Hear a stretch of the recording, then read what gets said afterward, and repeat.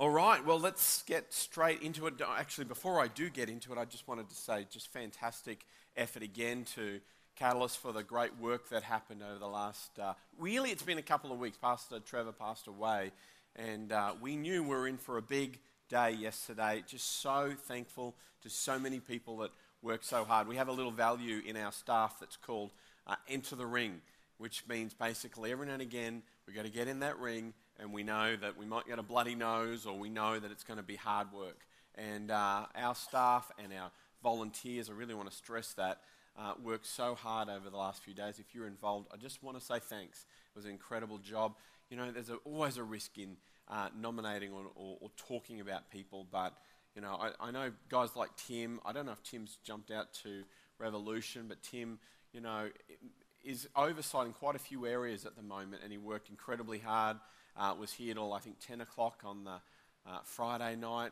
He said to me even, and I love this level of ownership, he said, I couldn't really even sleep well on Friday night, just thinking about everything to make sure it was done so well. Ron, I know, has come, in a part-time capacity on our staff now and worked probably more hours than any of us put together, if I'm really honest. The guys from CPC have put in extra effort, and here I go, you start naming names and you get yourself in trouble. I also wanted to acknowledge, actually, Pastor Philip, who's walking in here. If you were here yesterday, the unanimous point that was made was that he led the service so well under, pulling it together under difficult circumstances, himself sort of grieving the loss of Pastor Trevor. So can we just put our hands together for everybody that served so well and just did a fantastic job? Really mean it. Our church put its best foot forward yesterday and really served well, and people definitely noticed it. Actually, it was funny. Right at the end of the service, if you weren't aware, Brian Houston was here yesterday, and he sort of turned around and said to me a strange thing right at the end. He said, "Why did Pastor Trevor choose this church to make his church?" And it was a bit like, I felt like he was sort of saying, Hillsong's just down the road, why didn't you choose Hillsong? And, I think, he probably, like us, just looked around and thought, as a church, I think what he was trying to say is, as a church that was willing to bless, willing to serve, and of course we've got the CLCI link here as well as the link of Dad that was so caring for him as well. So well done to our whole church. It was a really great, I think, evidence and witness of what a church is all about yesterday. So questions and comments, I want to encourage you. We had some great ones during the first service, just people putting out ideas that help the rest of us. And I've seen that this week in eSource as well. Thank you for that. So getting straight into it. We'll say if you weren't here last week, keep getting podcasts because we move on pretty quick and you think, what is this all about? You can do that. You can grab a podcast to be able to keep moving on. But I don't know about you, but maybe you're wrestling with some of the scriptures that we've been talking about. Words like hate your father and mother. These are Jesus' words, not, from some dark book. They're in the Bible. Words like give everything. Words like sell all you have to the poor. I hope these things are bothering you. For Jess and I don't know if the words bother, but we are asking questions and we're changing things actually in our life because of the implications of these sort of scriptures. And I keep saying it will ask a lot of questions. You should be asking questions of yourself that aren't answered very easily even today. What we've got to be careful though is even in a series like Radical, where we're talking about the cost and the things that Jesus say, that we don't sort of get a tick box out and start making our life about doing these sort of things. Right, well, if I do that, if I give everything, tick, I gave everything, then, I'm good. Tick, I hate my mother-in-law now, something like that. Tick, I did it, you see? That's not what it's about. Of course it's not what it's about. In fact, we've all seen religion that goes just too far in trying to be, I guess, devout, and they miss the point. I just say this in the right way.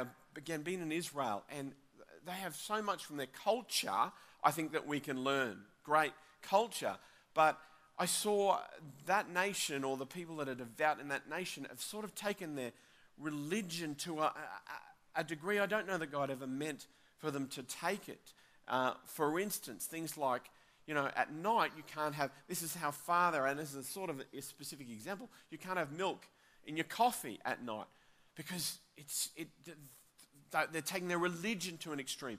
Another one that amazed me was at certain times you get in elevators and they can't push the button on the elevator to say which floor they're going to go to because that would be considered work. Now, hear me, I'm not beating up on anybody. That's not my intent, but I guess what I'm saying is how far do we take our list of things to do? This is not about creating a list of things to do. In their case, you get into the elevator, you can't push the button, and it opens and shuts just at every door, at every floor. And I got in this elevator, I think I was in a hurry, I'm pushing the button and it doesn't light up. And, and if you're on like the 20th floor, it takes a long time to get up there. Every single floor, it opens and shuts because of their desire to be devout, and they're missing the point. So we're not here about trying to beat up and say, right, well, here, tick these boxes. We're about the wrestle and about trying to work out what does God want from me. And I think that takes a higher degree of maturity. And I think we should be changing our perception of what God is all about. I saw a great picture during the week, and it sort of sums up the journey that we're on about examining our own hearts, and asking the question of, is my ideas about God right or wrong? This picture says this, and it's on the screens. Theology is like this. You take a handful of God, you roll it into a shape you can handle, and then you say, this shape is like God. Interesting statement, isn't it? Theology is like this. You take a handful of God, you roll it into a shape that you can handle, then you say, well, this shape is like God. That's what God looks like. That's it. Don't mess with my perceptions anymore. And I guess I'm saying to all of us, is that what we've been doing? I want you to ask that question of yourself. Is it possible that you've got a perception, a shape of what God looks like, and maybe God wants you to change that shape? Maybe God's a little bit bigger than the picture that you might imagine. Just take 15 seconds to turn to the person next to you. If you're on your own, that's all right. Just think about it. And just say whether that could or isn't true for you. You think, no, I'm totally open, or maybe it's true. Or do you agree or disagree with that statement? Just 15 seconds. Go for it. Have a chat. Talk out loud. Make some noise. It's totally fine.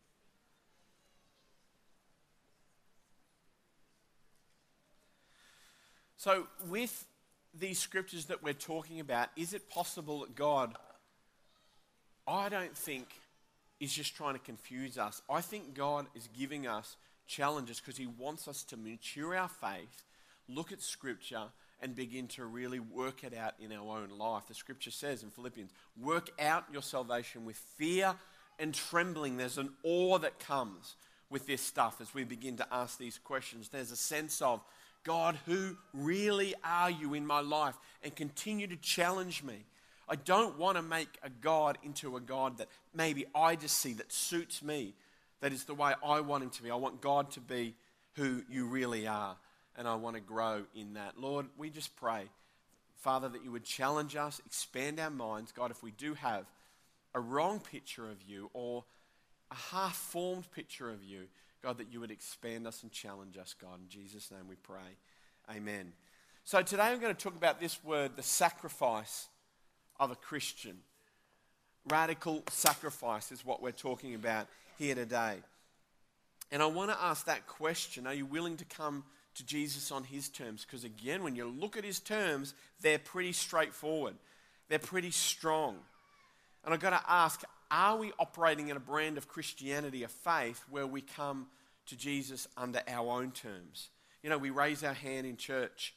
So, Jesus, I want to follow you and whatever you want, Jesus. But what that really means is, great, I've said a prayer. Now, Jesus, just sort out things in my life for me, make my life good, make my life great. I'll sort of just come every now and again. I'll just give you a little bit. It's just a little bit of an option to follow you, and God just sort out my life from here on in. It's a strange sort of Christianity. Do you know that nowhere in the New Testament, for instance, is there a salvation prayer? Not one place does anybody pray a prayer to follow Jesus. What they do is they follow Jesus. It's a life of following Jesus. Now, hear me, I don't have a problem with praying a prayer. I think it's actually a great thing to do. It marks a moment. It acknowledges something before Jesus. I have no problem with that. But let's ever make our faith into a moment and then God just sort of fits our life after that, instead of I begin to follow Jesus with all that means. And yeah, we make mistakes and there's problems along the way and struggles, and that's what that word sanctification is all about. He changes us and works with us, and we're frail in our ability to follow Jesus. But it's a life of saying, God, you're the Lord of my life. I'll follow you from here on in. And that's why Jesus makes it tough often when he's looking for people to follow him. In Luke 14:26, if anyone comes to me and does not hate his father and mother and his children, his brothers, and sisters, yes, his own life, he cannot be my disciple. Verse 33, in the same way any of you does not give up everything he has cannot be my disciple. Can you imagine standing in that crowd? That's just like crazy talk. Can you imagine being in that crowd, first century? Honestly, remove everything you know about Jesus, and there's a guy there going, well, if you want to follow me, you've got to hate your mother and your brother and your sister. Is it any wonder so many of the crowds just walked away? So I won't have anything to do with that. See, when Jesus does the altar call, he makes it tough. And he challenges us like at our absolute core. Now, I want to say something on this point. Don't misunderstand, though, his love for the crowds, his love for people investigating him. He was God incarnate. He was God here on this earth. They were drawn to him because they sensed life in him. He loved that people gathered around. He ministered to the crowds. He healed the crowds. He fed the 5,000 because he was worried about them.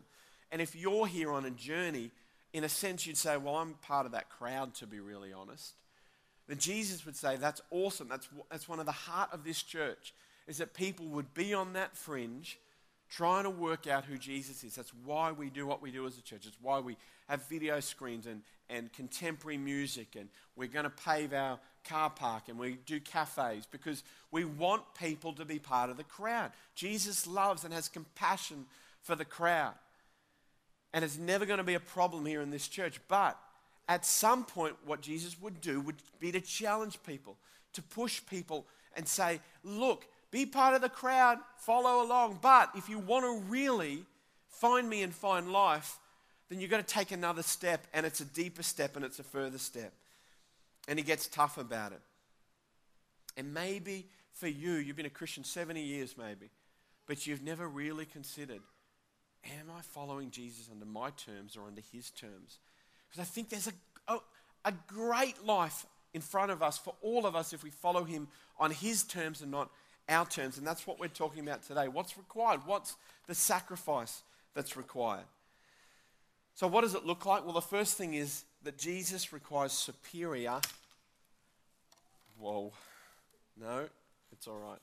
Jesus requires superior love. You've got handout sheets that you would have got on your way in. That's the first fill-in. Jesus requires superior love from us.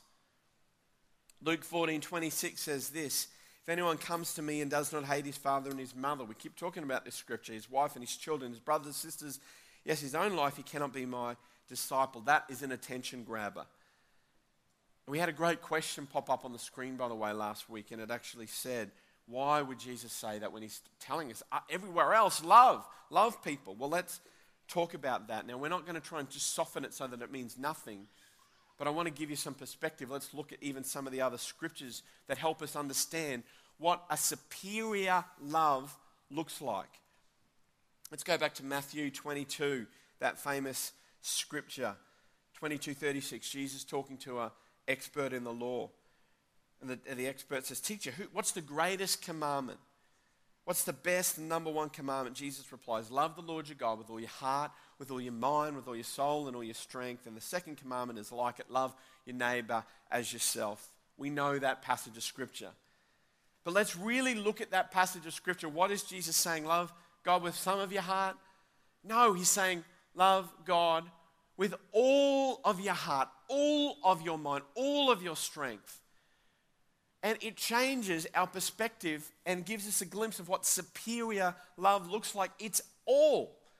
It's not even a part, it's all. That's the sort of love that he's looking for. You know, I've noticed personally, in fact, I did an exercise only a few weeks ago where we had to sort of talk about how we do our life and our time and prioritize our life. Now, I'm a Christian, I love God, so I prioritize. Number one is God, and number two is Jess, and number three is my family. And so I went down that list. Now, that's not such a bad thing. We get the point that all of those things are trying to make. I thought I did it right. God's number one. But what I changed my perception as I read these scriptures, as I really dig into it, is that he's not even talking about a list of priorities. He's saying all. It's all God. We love him with everything that we have. And then we get this beautiful thing that happens. The second commandment is like it. It's a bit like Jesus is saying, scholars tell you, it's a bit like he's saying, there's one that flows immediately after it. As soon as you love God, you will love your neighbor. It's like, as I love God with everything I am, immediately the rest follows. I begin to love my neighbor. I love my wife. I love my children. But it doesn't come with me proportioning out my life. It comes with me loving God first with every single thing that I've got. Let's keep turning back to Matthew chapter 10. Be great if you want to follow along your actual Bibles. It's on the screen too. A very similar passage, verse 37. Anyone who loves his father or mother more than me is not worthy of me. So it's a bit different here. Anyone who loves his son or a daughter more than me is not worthy of me, and anyone who does not take his cross and follow me is not worthy of me. See, the picture here is a strong comparison. Your love for me is far greater than your love for your father, son, or your daughter. And when we bring it into context with Luke 14, the Scripture interprets Scripture, right? So, all right, what's he saying here? Well, Jesus uses this word hate, like it's a strong word. It's even an offensive word. We're going to be careful about softening this too much. But what I think he's saying is that your love for me is so supreme that when you compare it to your love for other people, it almost could look like hate. That's one way of looking at it. It's one way of trying to understand what Jesus is saying here, that your love for me, when you understand it, all other loves pale into insignificance, because that's what it means to follow me. It's superior. It's the number one. It's all encompassing. And by comparison, it almost looks like hate. Now, does that sum up, does it make complete sense? Absolutely not. It actually doesn't. Because just to use the word hate, well, it looks like hate. But this is the extreme lengths that Jesus is going to talk about the comparison. In Matthew, he says it differently. He just says, well, your love is going to look very different. See, our heart is wrapped up in love for God. You've got to dwell on some of this a little bit. It changes our compassion. And so when we begin to love God, then we love our neighbors. We love our wife. Our heart's conquered, captivated by that superior affection in God. I think it changes things. It changes the way I live. This is really radical. This is significant in our walk with God. No longer, as I love God, do I have to then do a whole lot of rules and regulations and tick boxes. This is a key to unlocking what all this is all about. Imagine. I think we've done a lot of this in our faith. We think, well, have I gone to church? Do I get that tick box or not? I need to pray more. I need to love my wife more. These are the things I'm told I have to do. I think Christianity is more than that. Christianity does not involve just begrudging obedience. It's a change in our perspective of where the love comes from. We know this on a human level. If I came home from work, can you imagine if I came home from work and I greeted Jess, as I do every single day, with a rose and a kiss on the lips or something like that. And Jess says to me, why did you give me a kiss on the lips? And then I said, well, page 44 of the marriage manual says that I have to do that every Tuesday. So I've done my job. Do you know what she would do? She would take page 44 and she would shove it down my throat, most likely.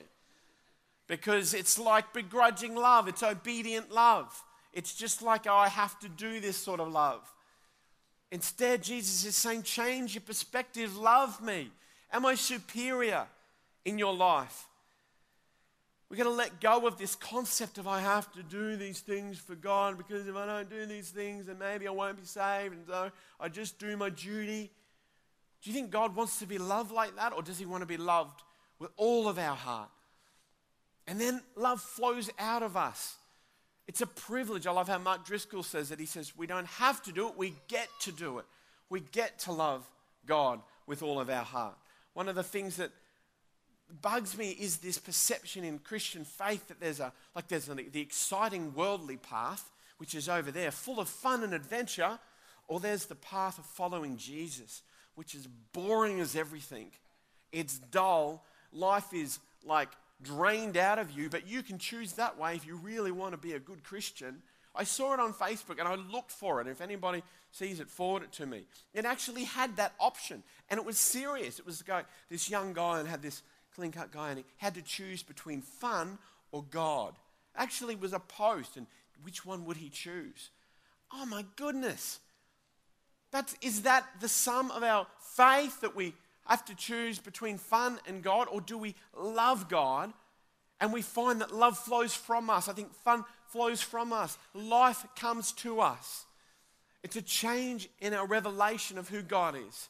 I start to think I want to go to church to love God, but I have to change my priorities. God is not an aspect of my life. He's not a component. So I'm not asking you, do you go to church? I'm not asking you, do you read the Bible, or do you pray, or do you do this or that? Do you raise your kids well? Do you love your wife? I'm saying, do you love Jesus? That's the first question I think Jesus is saying.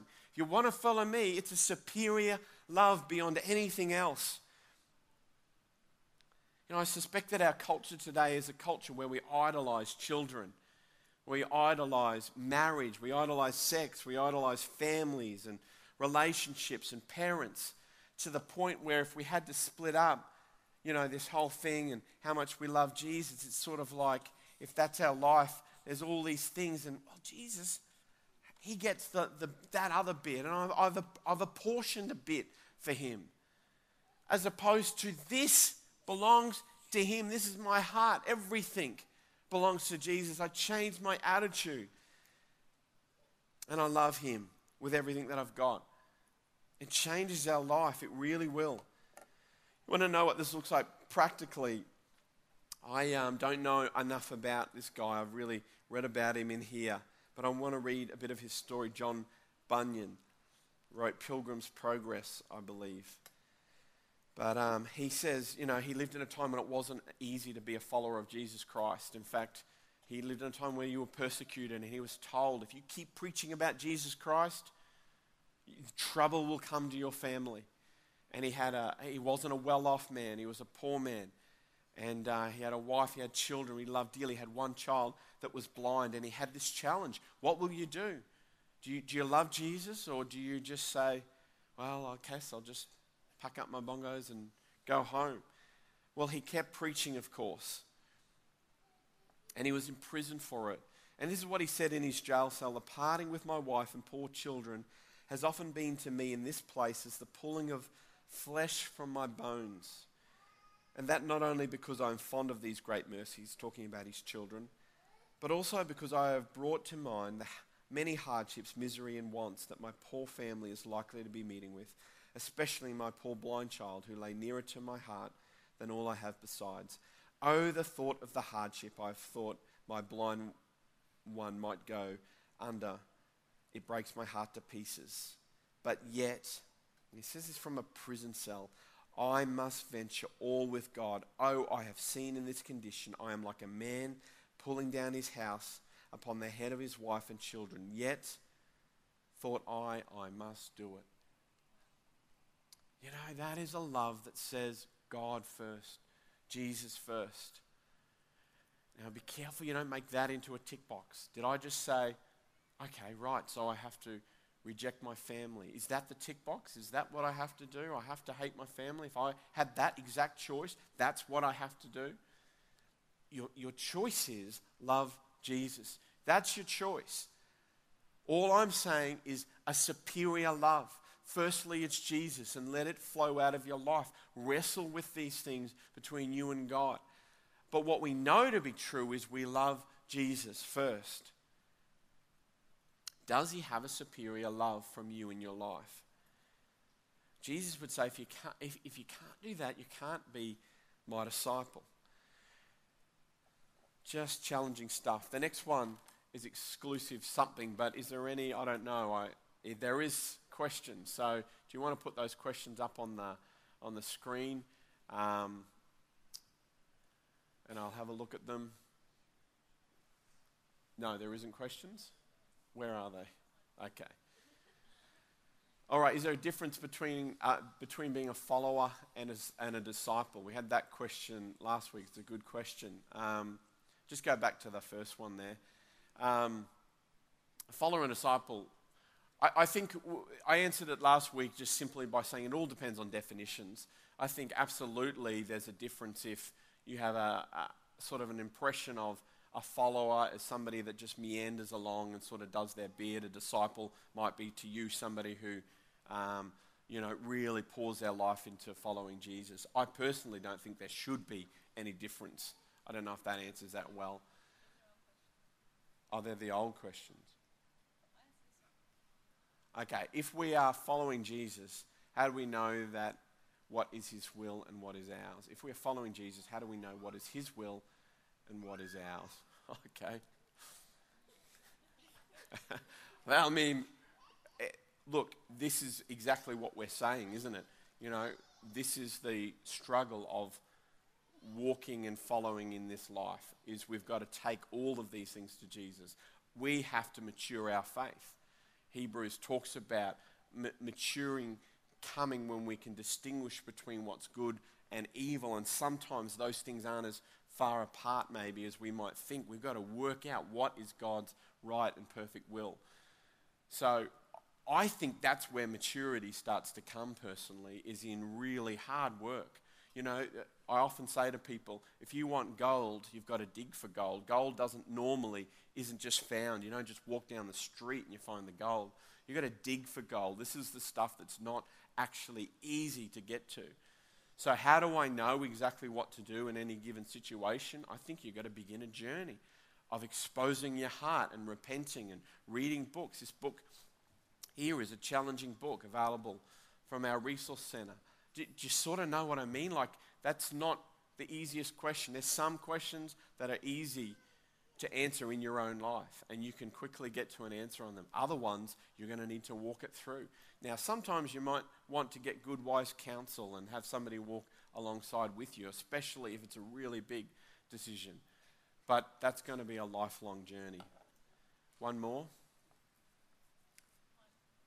Considering the cost and the struggle to view everything I have sacrificially in my family, in that love, I thank God for Jesus' sacrifice and grace. It's a statement. So considering the cost and just go back to that previous one.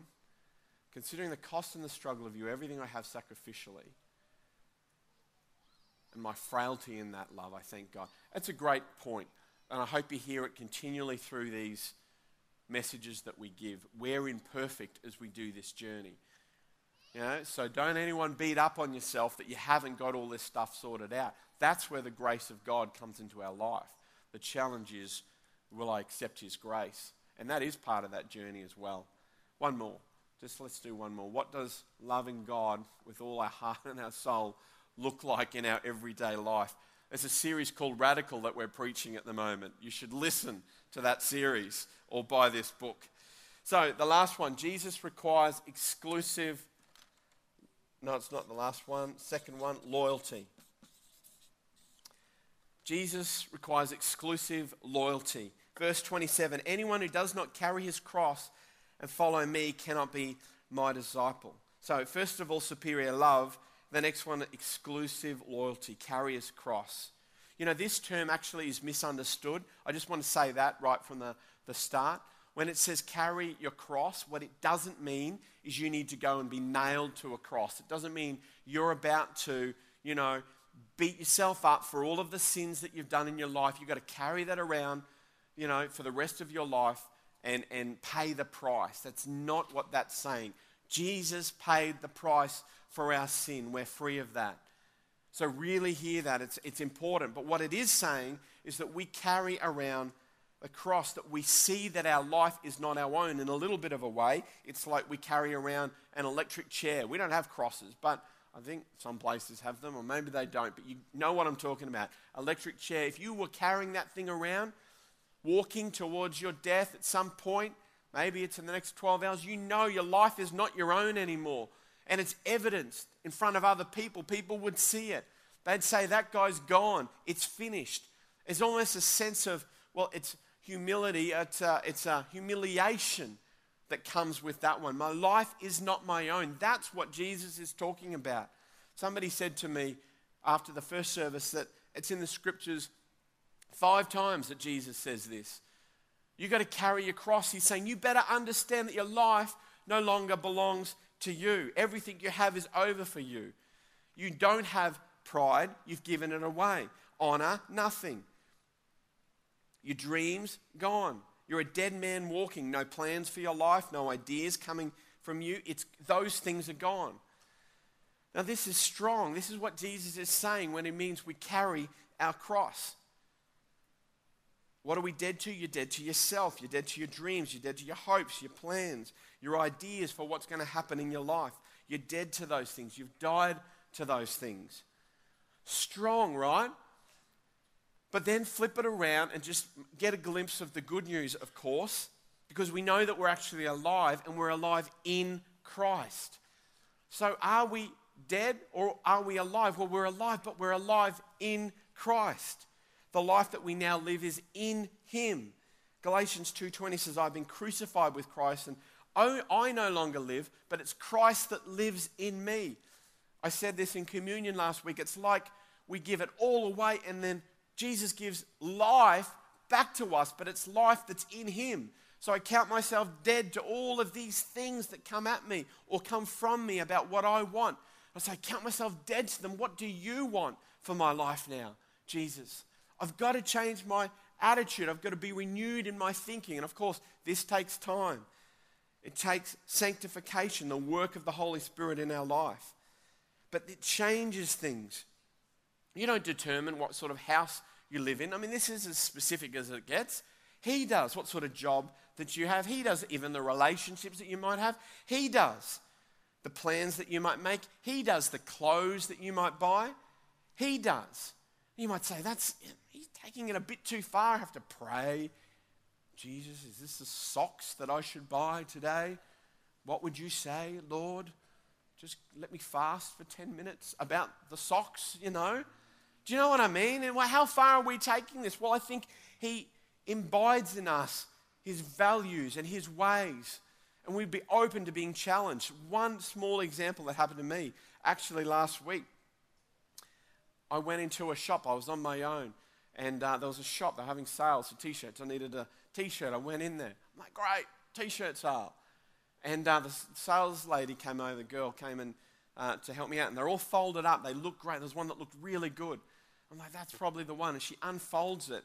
And it looked great on the front. But then down on the bottom corner, there was this picture of this girl on the shirt. And she was a good-looking girl. Do you sort of understand what I'm saying? She was an attractive girl. But it wasn't over the top. I'm not trying to make out, that it was, just way too far. It was sort of in that strange sort of zone of, well, I wouldn't exactly wear that T-shirt to church, but maybe I could just wear it to other places. But then, nah.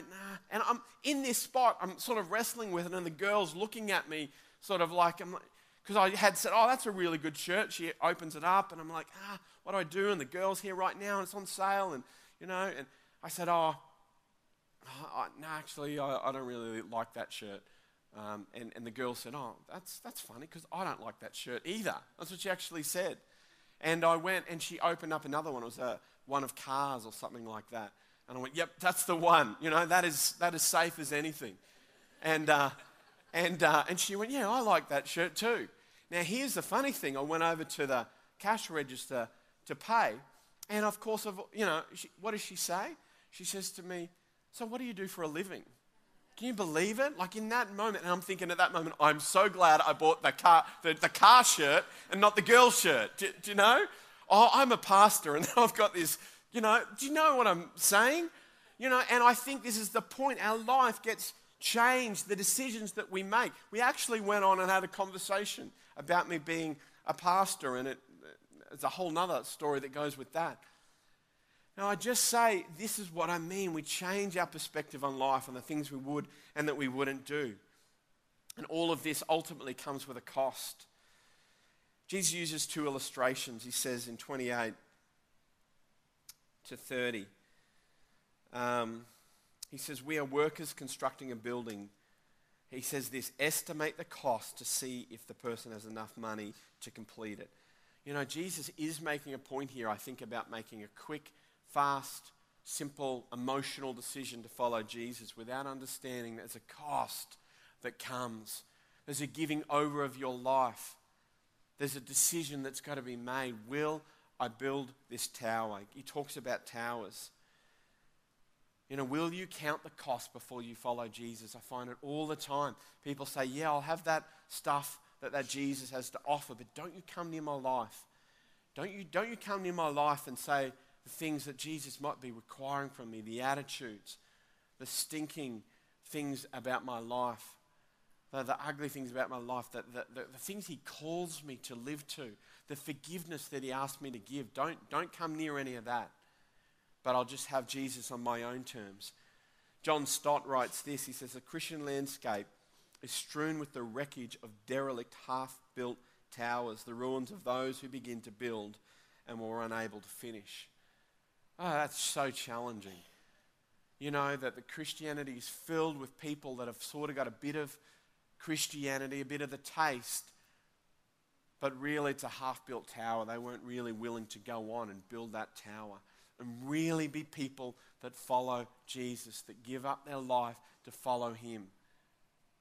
It's a challenge that's coming to us as a church. No wonder the cynics speak about the church and say, just full of hypocrites, just full of people that are just playing a game. Is that us? Is that you? Be challenged in this. Jesus says there's different priorities if you're going to be my disciple. And the last one here is total loss. Total loss. Verse 33 says, Jesus says, in the same way, any of you who does not give up everything he has cannot be my disciple. There's no real easy way to talk about this one except that it says everything he has. You've got to give it up. Say goodbye to, relinquish, abandon, renounce. We give up everything. Had another great comment after the first service, and just a good point. Oftentimes we think about all the goods. I've got to give up all the good stuff. It also means the bad stuff, by the way. It also means the problems and the muck in your life. You actually have to give all of it up. That's freeing. That's liberating. But if we want to follow Jesus, we give everything up, not just the some things. We give all of it. We count all of it lost to Christ. That's our passions, our dreams, our family, our wife, our children, our mother, all of these things. We asked it on eSource this week and got some great comments back about, does it mean our houses, our TVs, our iPhones? Well, what does it mean? All of this stuff. Well, I think it means we say, Jesus, I give it all up to you for your work. What would you have me do with this? And it changes the way we view our possessions. It's radically different. Let's look at Hebrews 10 and how they journeyed through some of this. Remember, Hebrews in their time, they were struggling with persecution. It was not an easy time to be a Christian. Hebrews 10:32. It says, remember those early days after you had received the light when you stood your ground in the great contest in the face of suffering. Sometimes you were publicly exposed. Other times you stood side by side with those who were ill-treated. 34, you sympathize with those in prison and joyfully accepted. I love this passage. You joyfully accepted the confiscation of your property. Joyfully accepted it. I think we'd have a mourning time, and it'd be they joyfully accepted it because you knew that you yourselves had better and lasting possessions. You joyfully accepted it because there's better things. We have a greater value. We have a superior love of Jesus Christ. We know what matters most. Then you go to Hebrews 11, verse 13. It's talking about the men of faith. It says, all of them were still living by faith when they died. They did not receive the things promised. They only saw them and welcomed them from a distance, and they admitted that they were aliens and strangers on the earth because of their love. If they'd been thinking of the country that they had left, they would have had opportunity to return. Instead, they were longing for a better country, a heavenly one. This is the great passage. Therefore, God is not ashamed to be called their God, for he has prepared a city for them. What a great picture. Not ashamed to be called their God, because God has called a city for them, making a city for them. This is a people that know there's another city that matters more, another lot of priorities. They know there's something better out there, so I'm going to follow after that. We're inundated with stuff. And I think Jesus calls us to a life that's not Australian Christianity, not Ipswich Christianity, but biblical Christianity, when we understand what our stuff really means. So does that mean we suffer, that we grovel, that we have nothing? No. That's not the point. That is never the point. The point is not that we live in poverty or something like that. The point is that we have an understanding of the value of this stuff in comparison to the love of Christ. And that maybe in an instant we're willing to give it away. And God may call some of us to that. The point is the stuff doesn't satisfy. It's only Christ that satisfies. Have a look at 11:24 of Hebrews. It says, by faith Moses, when he'd grown up, refused to be known as the son of Pharaoh's daughter. In other words, all the things that world had to offer. He chose to be mistreated along with the people of God, rather than enjoy the pleasures of sin for a short time. Short-term perspective, long-term perspective. He regarded disgrace for the sake of Christ as greater value than the treasures of Egypt, because he was looking ahead to his reward. I don't know if that catches anybody else, but this is Moses, who had Christ in his heart. He regarded disgrace for the sake of Christ as better than the treasures of Egypt. For Moses, it was a no-brainer. This is an easy decision. I'll give it all away for the sake of Christ, of this superior love. I give it all away because that makes so much more sense. It's not sacrifice when we gain Christ. Somebody said this last week. When we get that perspective in our mind, it doesn't become a sacrifice. It's about Christ. That's why we say when we talk about giving, people get stressed about, do I give? We talk about 10% being a guide, maybe even a starting point in Scripture. And again, it's like an obligation. I have to do this thing. It's not about that. It's about, I love Jesus Christ, so I'm willing to give. I want to give. It's a response of my heart in the light of his greatness, in the light of the things that he's done for us. He didn't die on a cross so that we could just have the pleasures of this world. He died on a cross so that we'd be aliens and strangers in this world, that we would be salt and light, that we would stand out, that we would have a faith that is different, that is somewhat radical to the eyes of the people that are around us in so many ways, in the lives that we live, in the grace that we give, in the love that we show, in the way we serve each other. And there's a reward, but the reward is Christ. It's always about him. We go back to him, and that's where this gets all flipped around, because Jesus, it says, requires superior love. But don't forget that Jesus was the superior love. That Jesus laid his life down for us. It's not like he's just pointing fingers at us. It's like, let me give you the greatest example of who I am. I loved you. I loved you first before you loved me. It says that we're needing to be exclusively loyal, but don't forget that Jesus is supremely loyal to us. He says he doesn't leave us or forsake us. And of course, it talks here about the total loss that's required. Don't forget that Jesus was the supreme loss. Jesus sacrificed the supreme loss so that we would have life. See, you can look at all of this stuff like a guilt trip, like a beat up, or you can look at it like just a recalibration of this is the stuff that matters most, that it's about following Jesus that matters most, that it's about giving to the one who gave to me. And if I do that, if I see him, if I put him in his rightful place, then it's a privilege, it's a love. I love giving to him. I love obeying him. When the challenges come in my life, I love to look up to him. And again, we carry around this old body. We live in this old world system and we won't always get it right, but that's almost the beautiful part, because then we remember his grace anyway. And we go back to him and we say, Jesus, you're enough. Jesus, your grace is enough for me. It only makes me want to love you more and follow you more in my own life. C.S. Lewis says this: we are half-hearted creatures fooling about with drink and sex and ambition when infinite joy is offered us.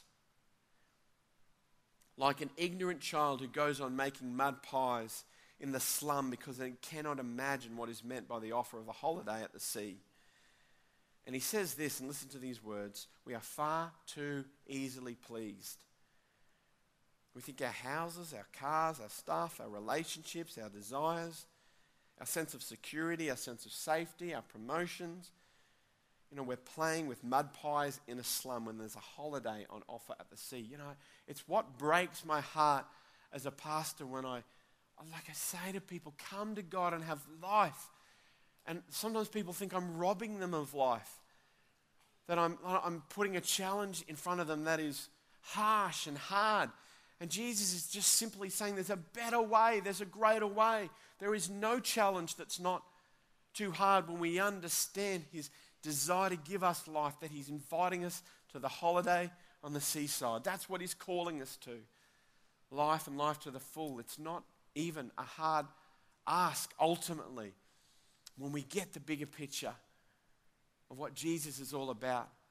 It's why we have humility in our life. It's why we have forgiveness. It's why we love each other. It's why we've got to be challenged to do these things together. Superior love, exclusive loyalty, and total loss. Have you come to Jesus on these terms in your life? It's fundamentally the most important question, not on your terms, but on his terms. Are we coming to Jesus on his terms? I want you to think about that and dwell on that as this music plays. It's just going to minister to us. And there's really a time to ask us at the start, do you love Jesus? Really, this is the heart of all of this. Do you love Jesus in your life? And I want you to hear the words of this song and ask that question of yourself. Is he first in your life?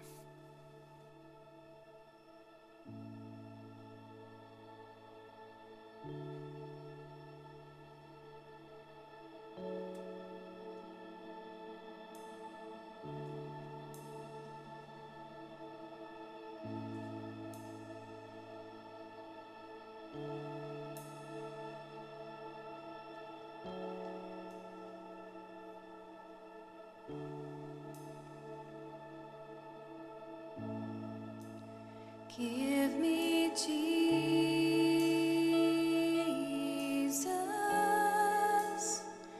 Give me Jesus.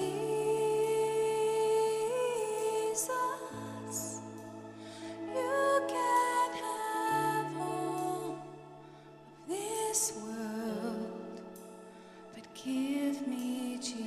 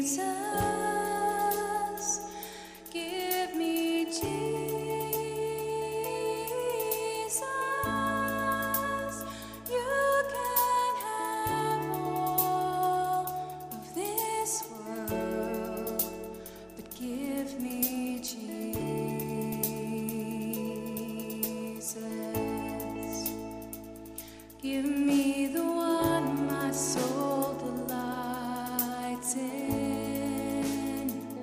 Give me the one in whom my hope is securely found.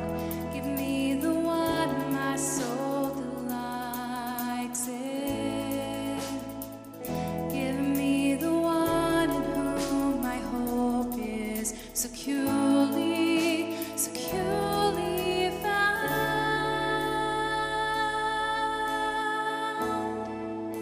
Securely found.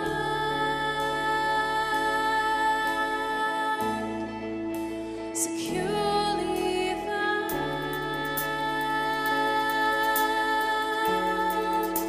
Securely found.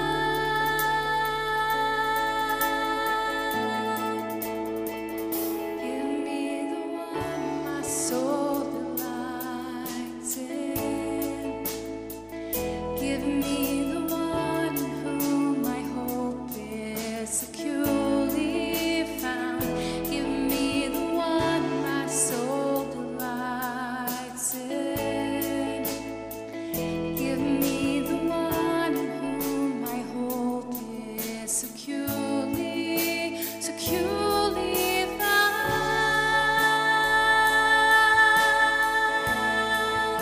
Securely found.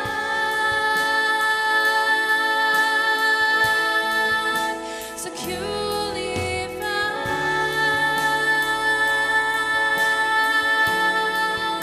Securely found.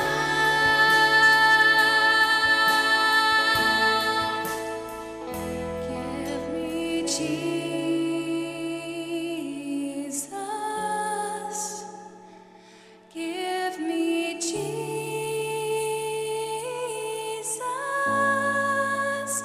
You can have all of this world, but give me Jesus.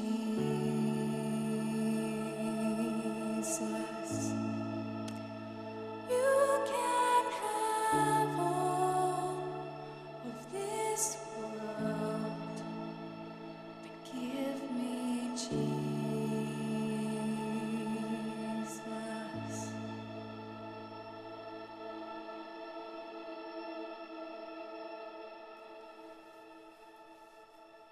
Let's just pray. God, that's a great challenge that we all walk away with now.